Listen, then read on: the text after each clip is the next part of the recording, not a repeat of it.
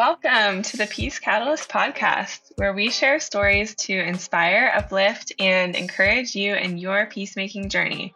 I'm Becca Tybel, and I'm joining you all from Rzeszów, Poland, where I'm visiting my husband, who's here working on humanitarian relief efforts. And as always, I'm joined by my wonderful co-host, Allie Bernison.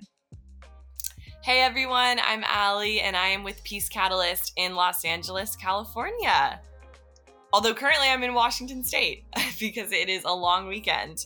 So if you guys enjoy the Peace Catalyst podcast, rate and review us on Apple or wherever you listen because it helps others find us. So it boosts our visibility and encourages others to give us a listen. So thank you guys so much for doing that. This week, we are chatting with Andrew Larson, who's a longtime friend of Peace Catalyst and a devoted peacemaker. Andrew has worked as a consultant to churches and nonprofit groups seeking to understand the other, particularly Muslims. He empowers peacemaking initiatives through photography, building relationships, and growing a network among Muslim, Christian, and advocacy groups to build bridges between divergent communities. Working with Serve Globally of the Covenant Church, as well as Peace Catalyst International, and as an ordained minister, Andy has hosted peace feasts, multi-faith dialogue, and advocacy for the vulnerable in the Israeli-Palestinian conflict. He is also part of the Sila community, which is committed to the contemplative life, taking time to pause on purpose, to nurture the reflective life with Jesus in listening prayer, solitude, and other disciplines to cultivate the strength and perspective necessary to sustain a life of outward service to others. So we had such a great conversation with Andy. And I'm so excited for you guys to hear more about his trip to Iraq and his conversations with prominent Muslim leaders. So there's a lot to get into in this episode. Yeah, I can't wait for you all to hear it as well. And I really appreciate Andy's just journey of, going along to places that are uncomfortable or foreign or distant in order to let himself be stretched and grown, and also bring that back home with him too. So it's really cool to hear his some of his lessons in peacemaking. And I think just want to encourage all of us to listen with open hearts and open minds, and can't wait to get into this episode. Before we do, we just have a quick peace quote to share. This is a quote by author Rebecca Solnit. It says, "Pilgrimage is premised on the idea that the sacred is not entirely immaterial, but that there is a geography of spiritual power. Pilgrimage walks a delicate line between the spiritual and the material in its emphasis on the story and its settings through the search. Though the search is for spirituality, it is pursued in terms of the most material details. Or perhaps it reconciles the spiritual and the material. For to go on pilgrimage is to make the body and its actions express the desires and beliefs of the soul. Pilgrimage unites belief with action, thinking with doing, and it makes sense that this harmony is achieved when the sacred has material presence and location."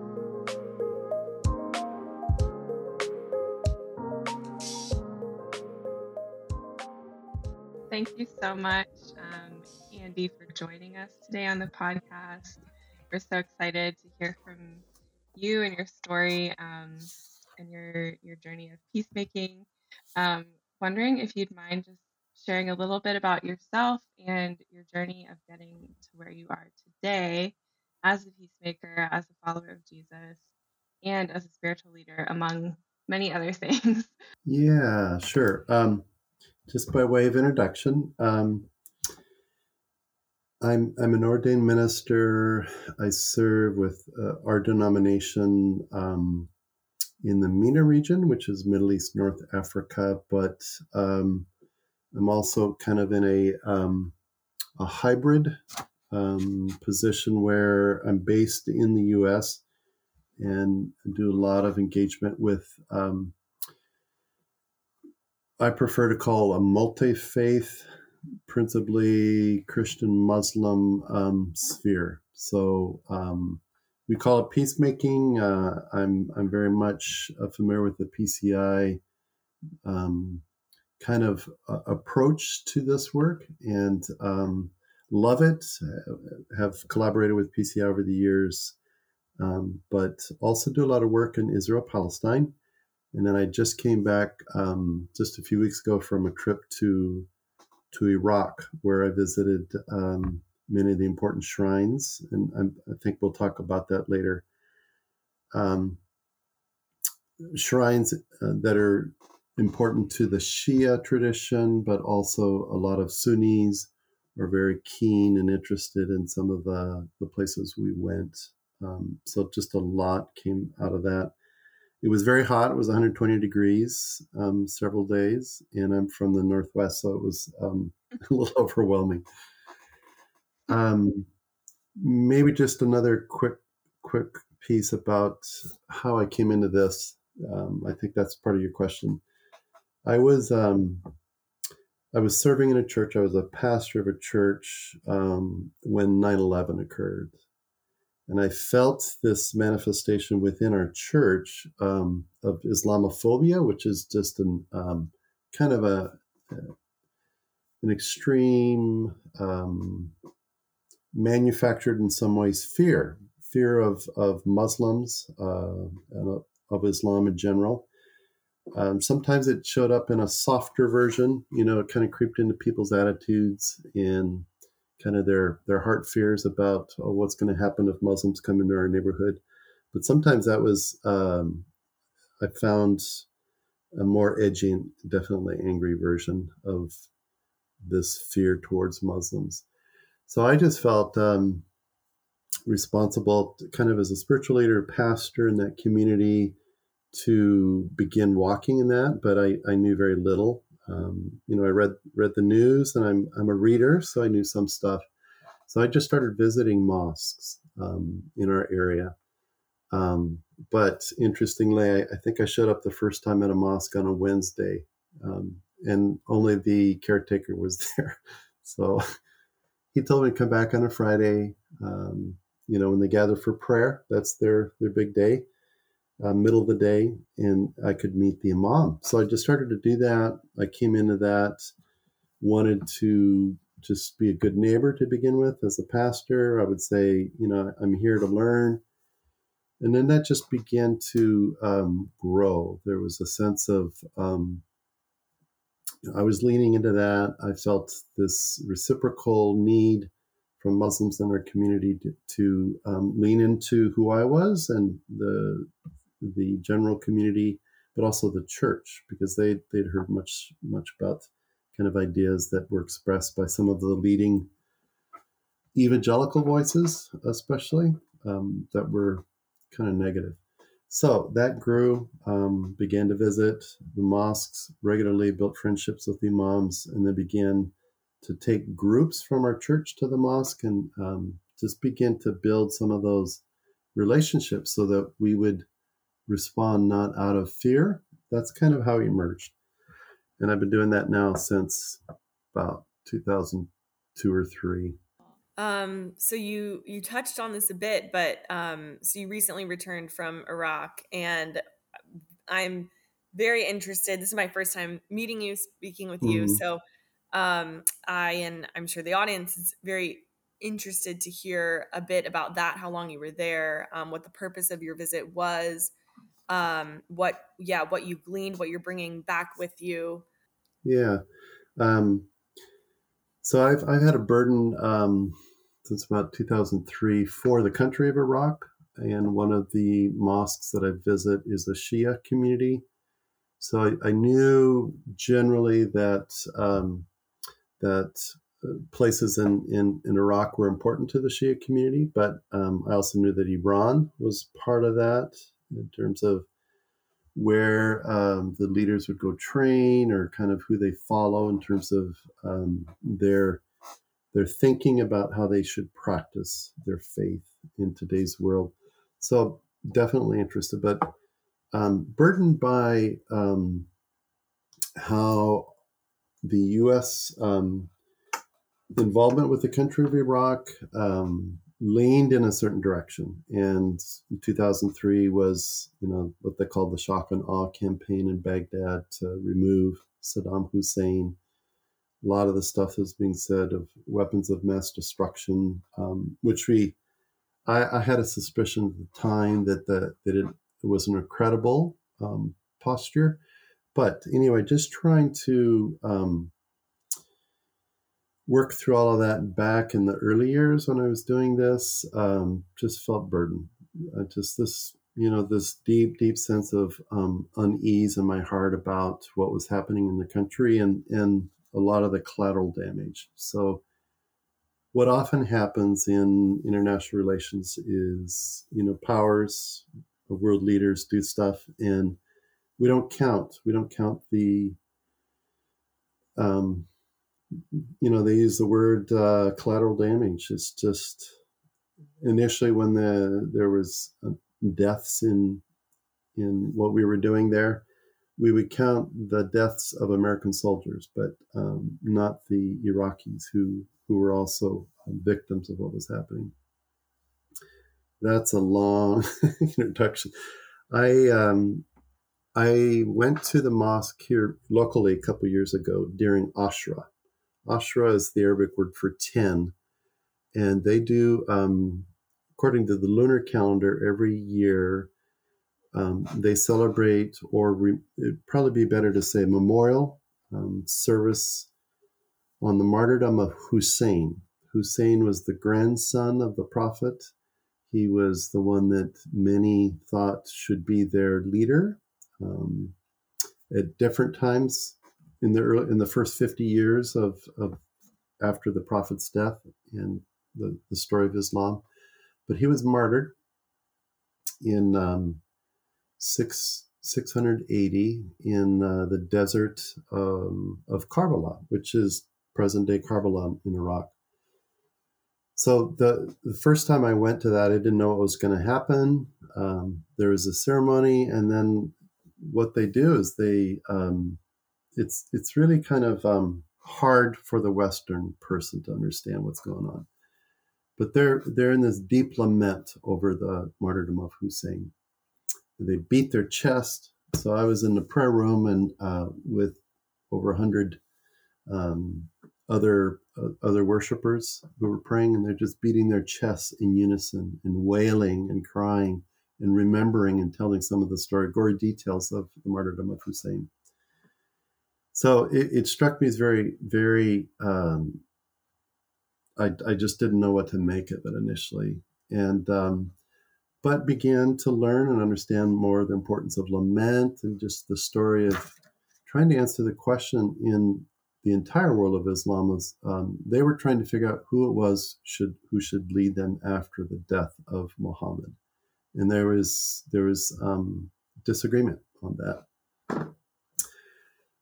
Okay, so fast forward, that was several years ago, and this opportunity came up. I've been wanting to go to Iraq for some time, but it was recommended that I not go just because of security issues and being American, obviously all of those issues. But this tour came up. A friend told me about it. Actually, the imam in this particular community connected me with a group that was going.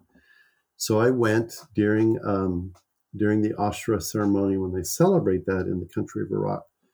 And there were estimates of 5 million people in the city of Karbala. And I didn't see any other white men during this event. So it was a combination mosh pit going into the shrine in Karbala, so the shrine is where, Hussein's mausoleum, or his grave is stationed, and they built this incredible mosque / shrine over that burial place, and pilgrims go there every year during Ashura to commemorate, to remember, to mourn the death of Hussein.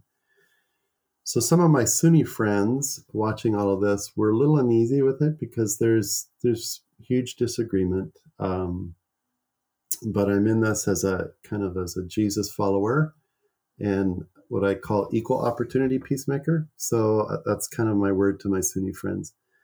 But we were there. I was there for almost 2 weeks, visiting shrines with a group of Shia pilgrims. But they were mixed. They were from many places around the world. And the leader of our tour was, he's a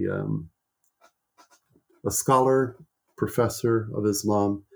And we were in the thick of it for that whole time. There's other things that happen, but I can talk about some of those pieces after there's more questions. Yeah, I'm curious. So I know that you had met with a particular Shia leader. Could you tell us a little bit more about what that meeting was like? Yeah, sure.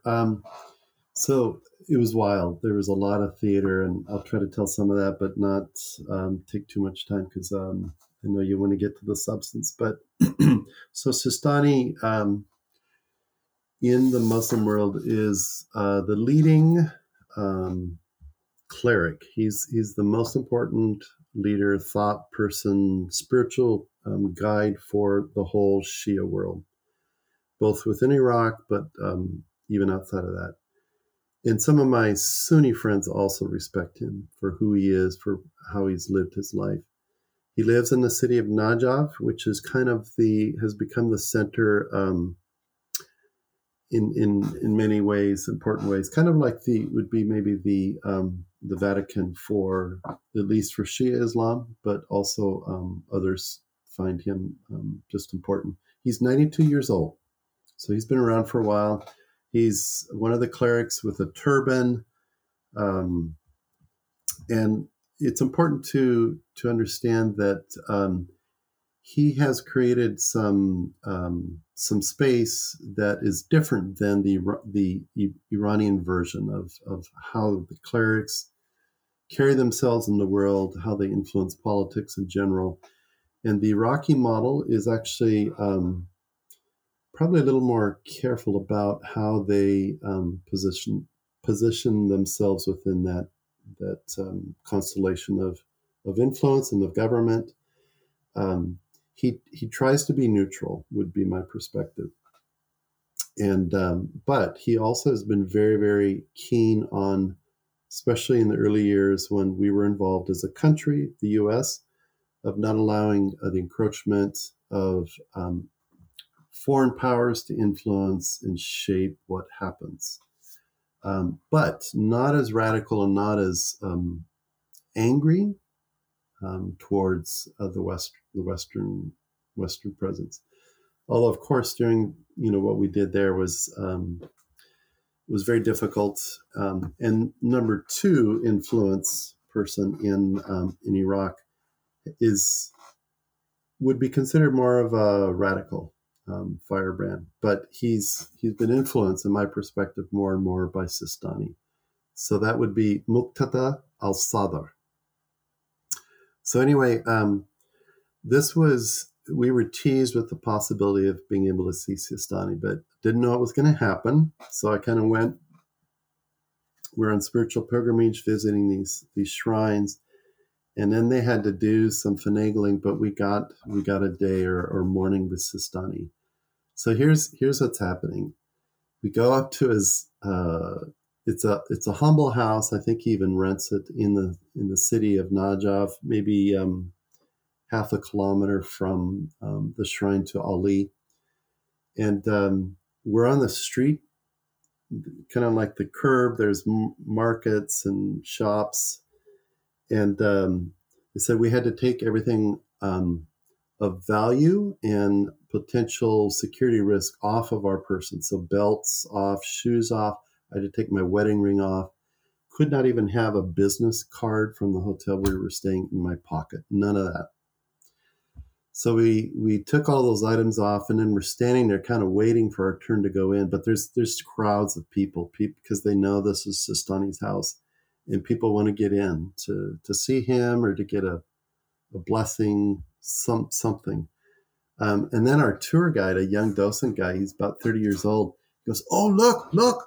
And he's pointing down the street to, there goes Muqtada al-Sadr. that this guy, he's got this black turban, he's walking with this, he's got a gait. Have you ever seen a video or news clip of Sadr, Muqtada al-Sadr? He just looks like a man on a mission. He looks a little angry, maybe, to the typical Western eyes. And he was walking in just right past us. But he had an entourage of probably 10 security guys around him because his life is threatened. His father, who was an important Ayatollah, was assassinated during the Saddam years. So there's just all kinds of dynamics at play. But we're standing there, and there he is. He's walking into Sistani's house. And apparently he was having a meeting with Sistani before we got in. But there we are. And while we're waiting, we look, and there's this car, this important car that's backing up on the curb, and his chauffeur is there, and it's surrounded by more security guys. One of our tour guys took a picture, and they just got furious. It's just security, high tense security. So there were 3 rows of security people on the curb between us and the walkway into Sistani's house. And then behind those people were Muqtada's security detail. And behind that, there was another 3 rows of Sistani's security detail. And I'd never experienced anything quite that tense. I've been in a lot of places in the world, but nothing quite that crazy. But it came time, they opened up. It was like the parting of the Red Sea. We were able to walk in. But people from the street were just pushing in. They wanted to get in. We got through. We got in then there was an airport security screener we had to walk through. They frisked us 2 or 3 times, 2 or 3 different checkpoints. Just the process to get into Sistani's house. But we got in. They served us coffee in a side room, and then they finally filed us in to have a session with Sistani. And so it was our group, only our group, about 20 of us. Sistani's staff, the managers, a lot of men in suits, a few with turbans, and just this drama. But there is Sistani sitting on the bench, the corner bench, the same place where the Pope sat with him last year, 21, I think it was in November. And he's 92. And we were all struck almost immediately. He just started sharing from his heart. He was definitely a spiritual leader. He had this aura that was just humble. He talked about praying for us as a group, about praying for situations and people in the world, and just this wisdom and hard-earned spiritual insight just was pouring out. One of the guys in our group who has become a friend, Iqbal, who, by the way, his mom is Shia and his father is Sunni. So, there's such a variety of Muslims in the world, and family situations. We shouldn't ever put them in one bucket ever. That's just, you can't do that. But he said, what are the most important things from your long life of, just leading the community that you could share with us? Most important life lessons. There was a quiet, pregnant moment. We're all just kind of wondering, what is this man going to share with us? So he said 3 things. Number 1, it says, be good to all people as they are your brothers. And he gave a little footnote to that deeply impacted me. He said, even to those who don't agree with you, be kind and be good to all people. That was the first one. And then he said, help those you encounter as much and in whatever capacity you can. So he said, be in the community, be not just in your enclaves, so be in the place where you can help and support those in your community. And then lastly, he said, cultivate a good character. That was a rough translation of kind of the ethical, the akhlaq, something. I'm probably mispronouncing the Arabic. Um, so good ethics in how you interact with people. So that was just like, wow. They were managing. His staff was managing his time. Of course, he's old. He tires. But that was the end of our session. They ushered us out. Our tour leader looked at me and he goes, "Wow, that sounded a lot like Jesus to me." And our tour leader does some interfaith work in Toronto, so he's conversant in kind of my world. And I was with this group as a Christian. They all called me the Reverend. It was kind of fun. They had lots of questions about who I am and what's the difference between a priest and a pastor, and we had a lot of conversations through our time together. But when we were filing out, the staff, they picked me out of the group and they held me, and I wasn't sure what was going on. I wasn't afraid because it just felt hospitable, but I was picked out of the group. And he said, wait here.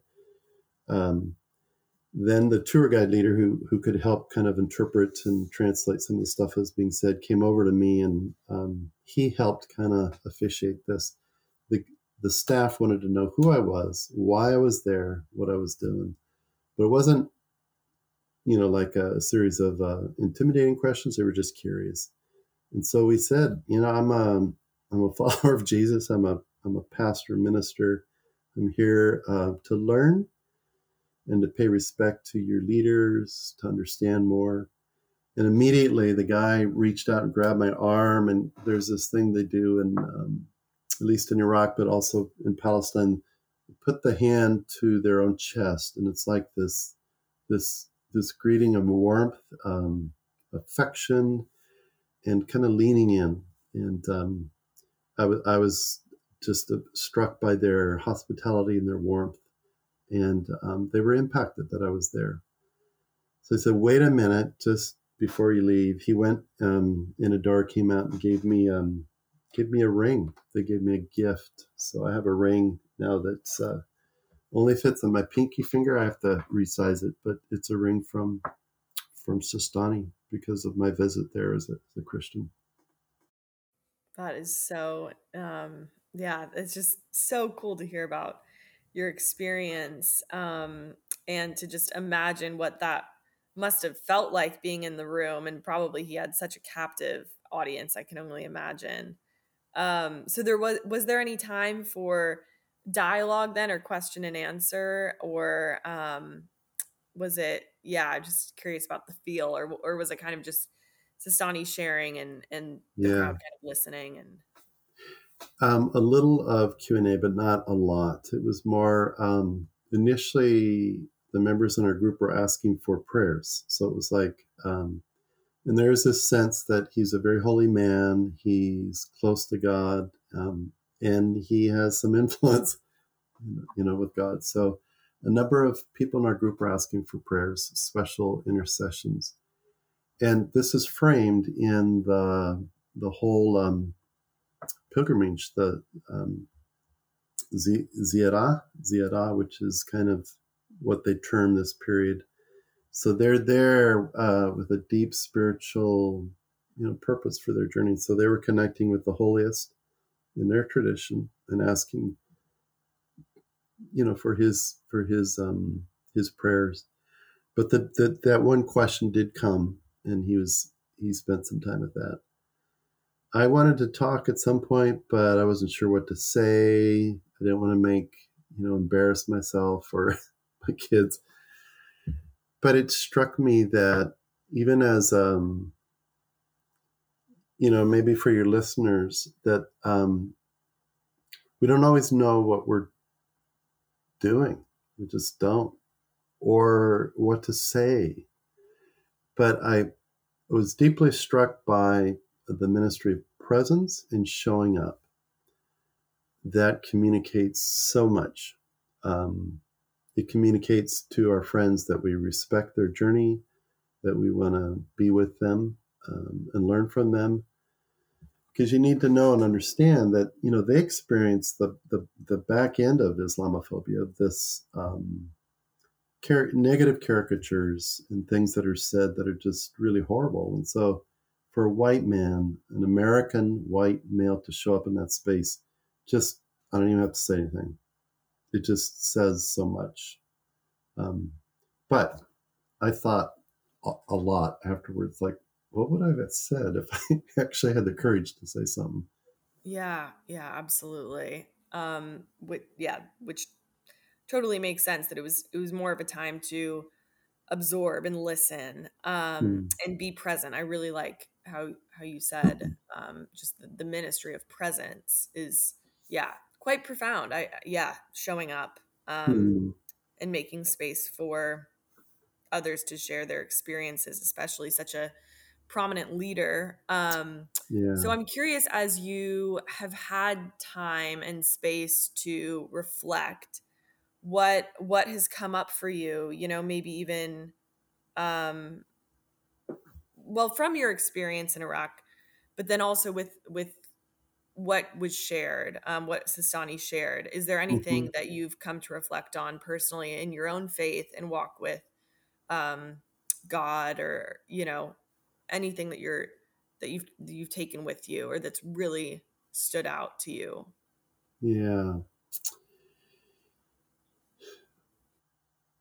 I think a number of things are, and some of this is stuff I've been doing for a while, but was just really kind of underlined with greater clarity, perhaps, and a deeper conviction because of this trip. Number one is showing up. Also, when there's this concept that's called holy envy, and there's even a great book by that title, Finding God in the Faith of Others. And there's this, the deeper you go, the greater connections I'm finding with my Muslim friends. They have a relationship with God. It's very clear. People like our tour leader and then also Sistani, who are well educated, have some idea of who Jesus is. Obviously, that theologically we disagree on that, but if you come into that presence in a way of listening and wanting to learn, being teachable, those conversations have always been ironic, really positive for me. And the more I listen, the more questions then come up to me. So questions like, when I'm just with the group, they want to know, so what does a pastor do? And, the question of who Jesus is actually comes up in our understanding, and being able to tell some, gospel stories is always welcome. It's not something that's resisted. Obviously, there's certain ideas that they have of Christianity that I'm able to correct at a certain point. But one of the principles in this concept of holy envy is when trying to understand another religion, it's important that we ask the adherents, the people who practice that religion, and not their enemies. So too many times I hear people kind of spouting off, this is what Muslims believe, and they're so-called experts. And sometimes they may speak Arabic, but they don't really know Muslims. They're reading it from often a really negative view. So that's a big part. And a second concept is, don't compare your best with their worst. So I really try to, talk about more of a Sistani as opposed to the Ayatollah Khomeini in Iran, who's belligerent and, spews out hate speech towards Americans. And then, I leave room for respecting what they bring into my life. One of the big things that comes to me all the time is Muslims have taught me that correct faith must be followed by right behavior. So sometimes we try as Christians to get our doctrine, our viewpoints all squared up really well. But we fail many times in translating that into our behavior and our ethics. In Muslims, that's more integrated. So that's clearly a thing that has impacted me. I've been invited to preach quite a bit, and I often try to bring an experience into that. So people aren't just sitting listening to me, because that can get boring, but to somehow create a link or a bridge to their local Muslim neighbors. So one of the big things PCI does that I picked up early was Peace Feast. We'll go to a restaurant or a place of eating that's either owned by a family from the Muslim world. I go ahead of time. I sit down. I meet either the manager or the owner of the restaurant. Often it's a family-owned place, and I ask him a few questions. Where is he from? How he got here? What his story is? And then, after I build that initial bridge, I will bring a group from my church, and then we call it a Peace Feast. So, and I'll tell the owner, the manager, we're coming. It's a group from our church. We want to sit down and eat and enjoy your food. And that again is just seeing them. Their food is often it's part of their culture and part of their pride. And you honor them. You honor them by eating their food. So the hospitality is so important. But then I'll invite, when I'm there with my Christian group, I'll invite the person that I met to come and sit with us at some point. And I'll kind of do a little impromptu interview, ask them some questions, and then open it up for people at the table to ask questions. It's just those kinds of things of building connections. And then those people, they know the place, they know the owner, they can come back anytime. And I encourage them to come and patronize the restaurant and just become friends, just be in the community, get to know them. Sometimes we build a program around an event, an incident, something that's happened, and we reach out, but we need to do more grassroots stuff just to have those relationships ready made. So if something happens, we can call up our friend and go be with them, stand with them, advocate for our Muslim friends in the community.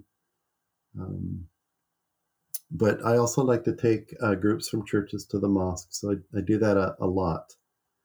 And usually the imam will give us some time after the time of prayer on Friday, lots of questions and answers. And part of it is too often what we do in the church is we flip what John says in 1 John, that perfect fear casts out love.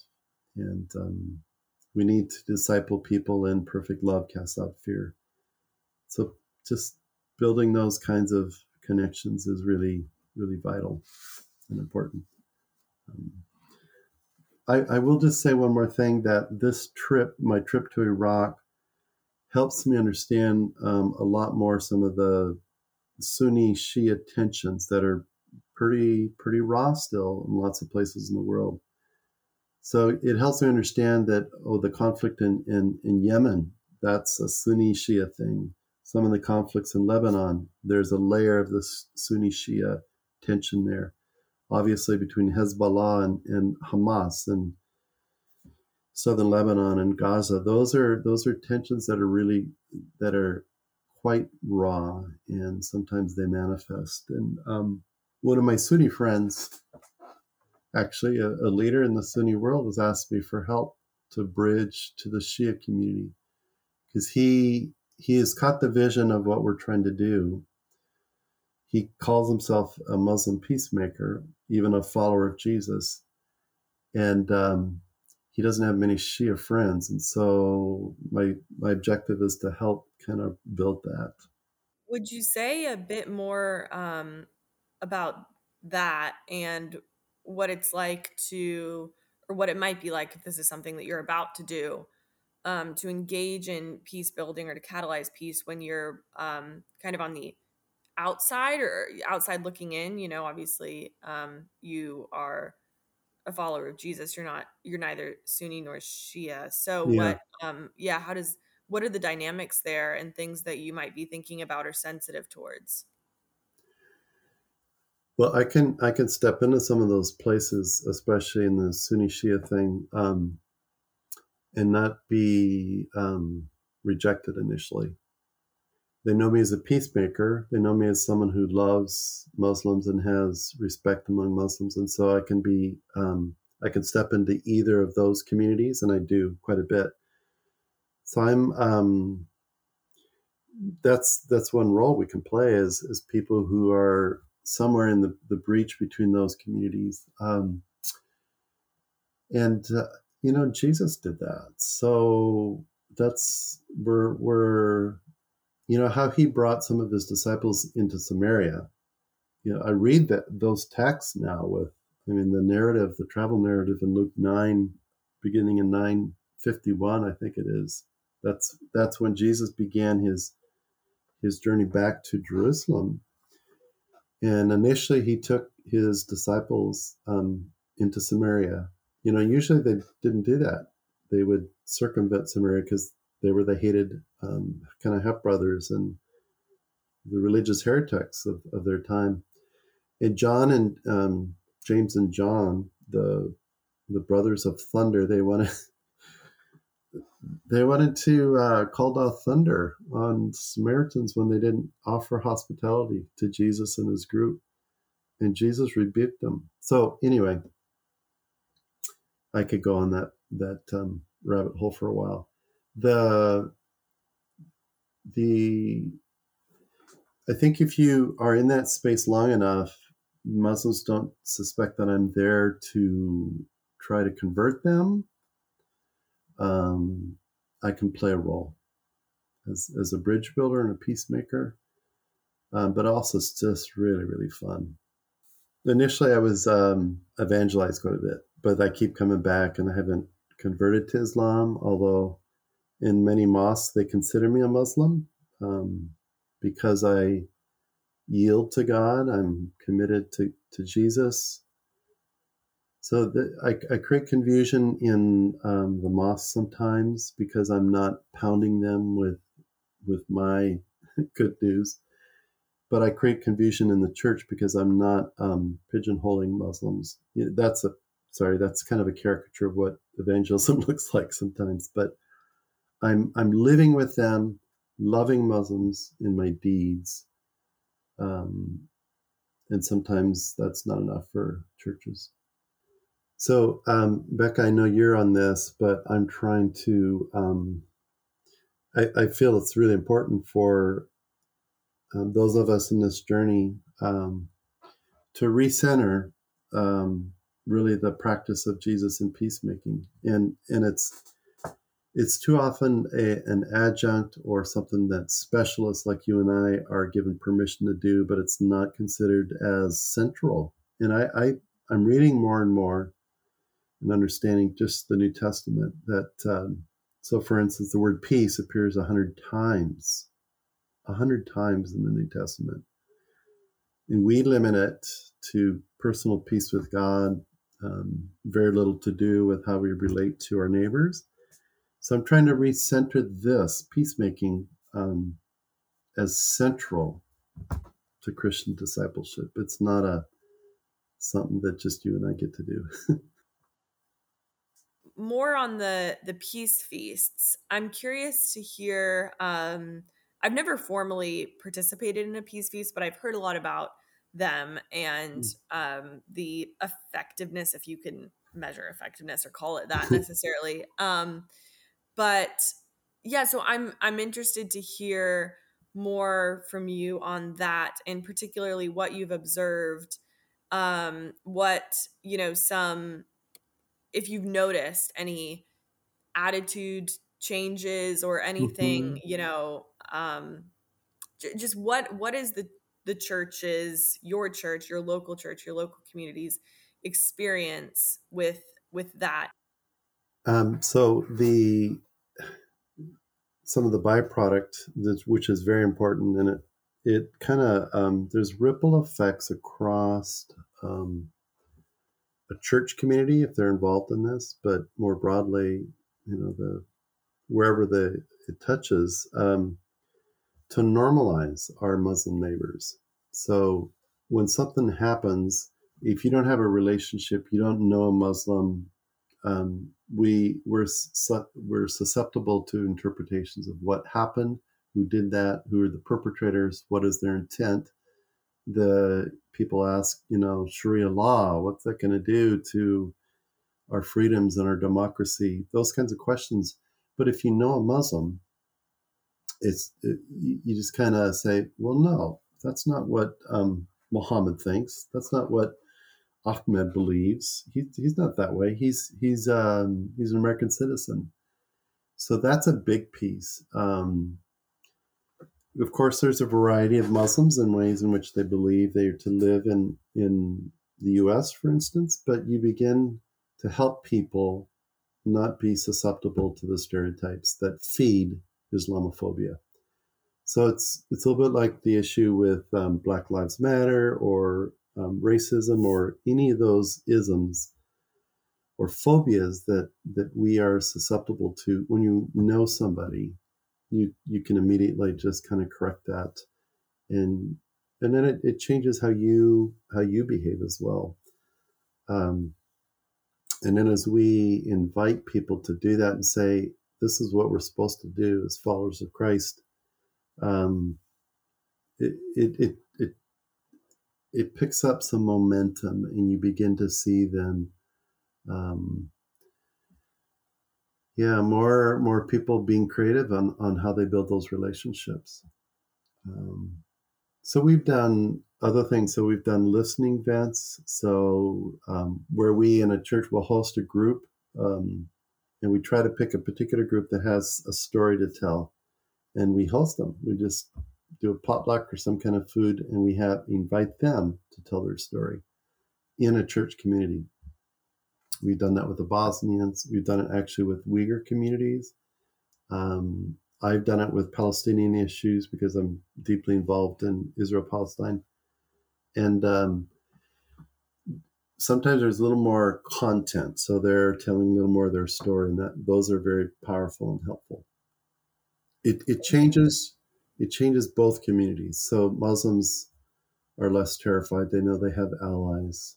And then we are less afraid.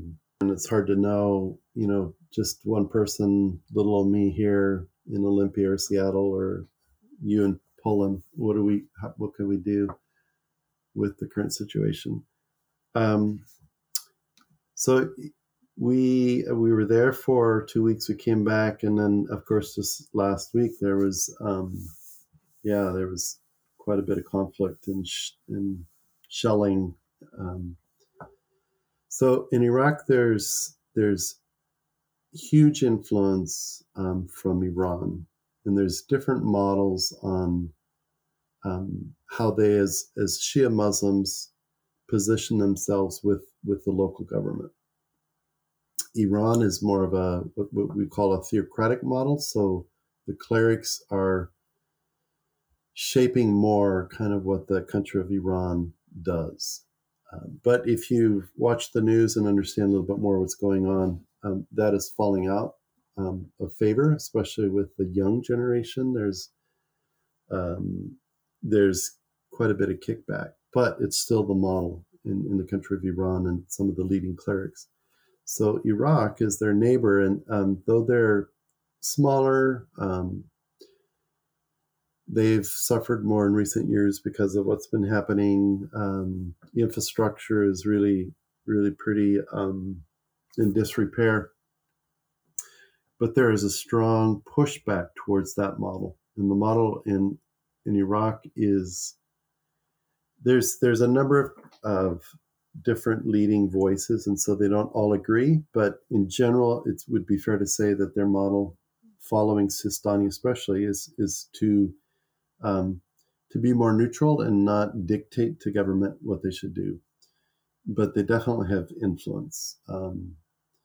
And the president of Iraq, right after the U.S. left, was more of an outside voice. He wasn't probably giving enough legitimacy to the local Shia and Iraqi leaders. And so there's been tension there. I mean, they've had problems for some time.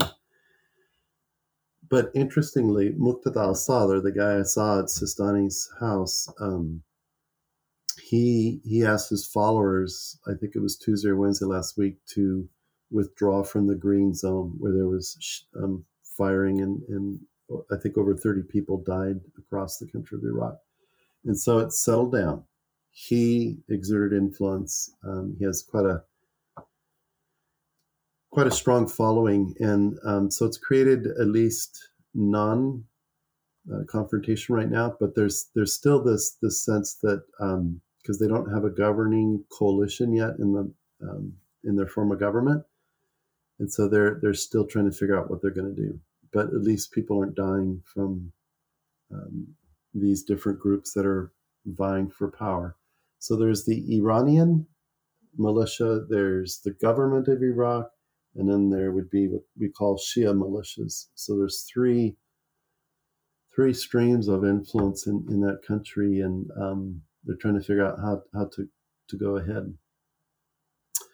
So just the practical question of what we can do, that's a tough one to answer. Just keep praying that cool heads prevail. And there is this sense that it also infiltrates into the Muslim community globally, because it's a Shia Sunni thing also, not entirely, but and how do our Shia friends believe that the government of Iraq should behave? You know, that's up for grabs, up for interpretation. So just be present, insert yourself in those relationships, ask how your friends, especially if they're from a Shia community, how they feel about it. Just listen really well. Pray a lot. And one last thing. One of the things I wanted to say, if I had the chance, was to apologize, ask forgiveness for our role within that country. Because I'm not detached. I'm a part of, for better or worse, I'm an American citizen. So I need to not go and just kind of be this person who knows everything and from above kind of shares an opinion, but to humble ourselves. I think there's a viable role for Christians, especially if you're an American citizen, to acknowledge our error, the way in which we behaved. The premise of the shock and awe was a lie. We said there were weapons of mass destruction, and there never were. Saddam wasn't loved across the country. He was loved by some. There's winners and losers, but just to be humble in that also as an American citizen. Thank you for asking these questions and giving me a chance to share some of the stuff. The awareness that, one of the things that will stay with me for a while is to understand that some of our Muslim friends, they know God. They do. They just have a journey with God that I don't fully understand, fully get. I theologically have problems with, but it's not like we're starting from ground zero, I think would be one of the assumptions I now strongly believe. We're not starting from ground zero about spiritual things and how we walk with God. Jesus has a lot to say about that, but too often we approach it without much humility, and they need to hear and know Jesus, and which is what I believe. But we're not starting from ground zero.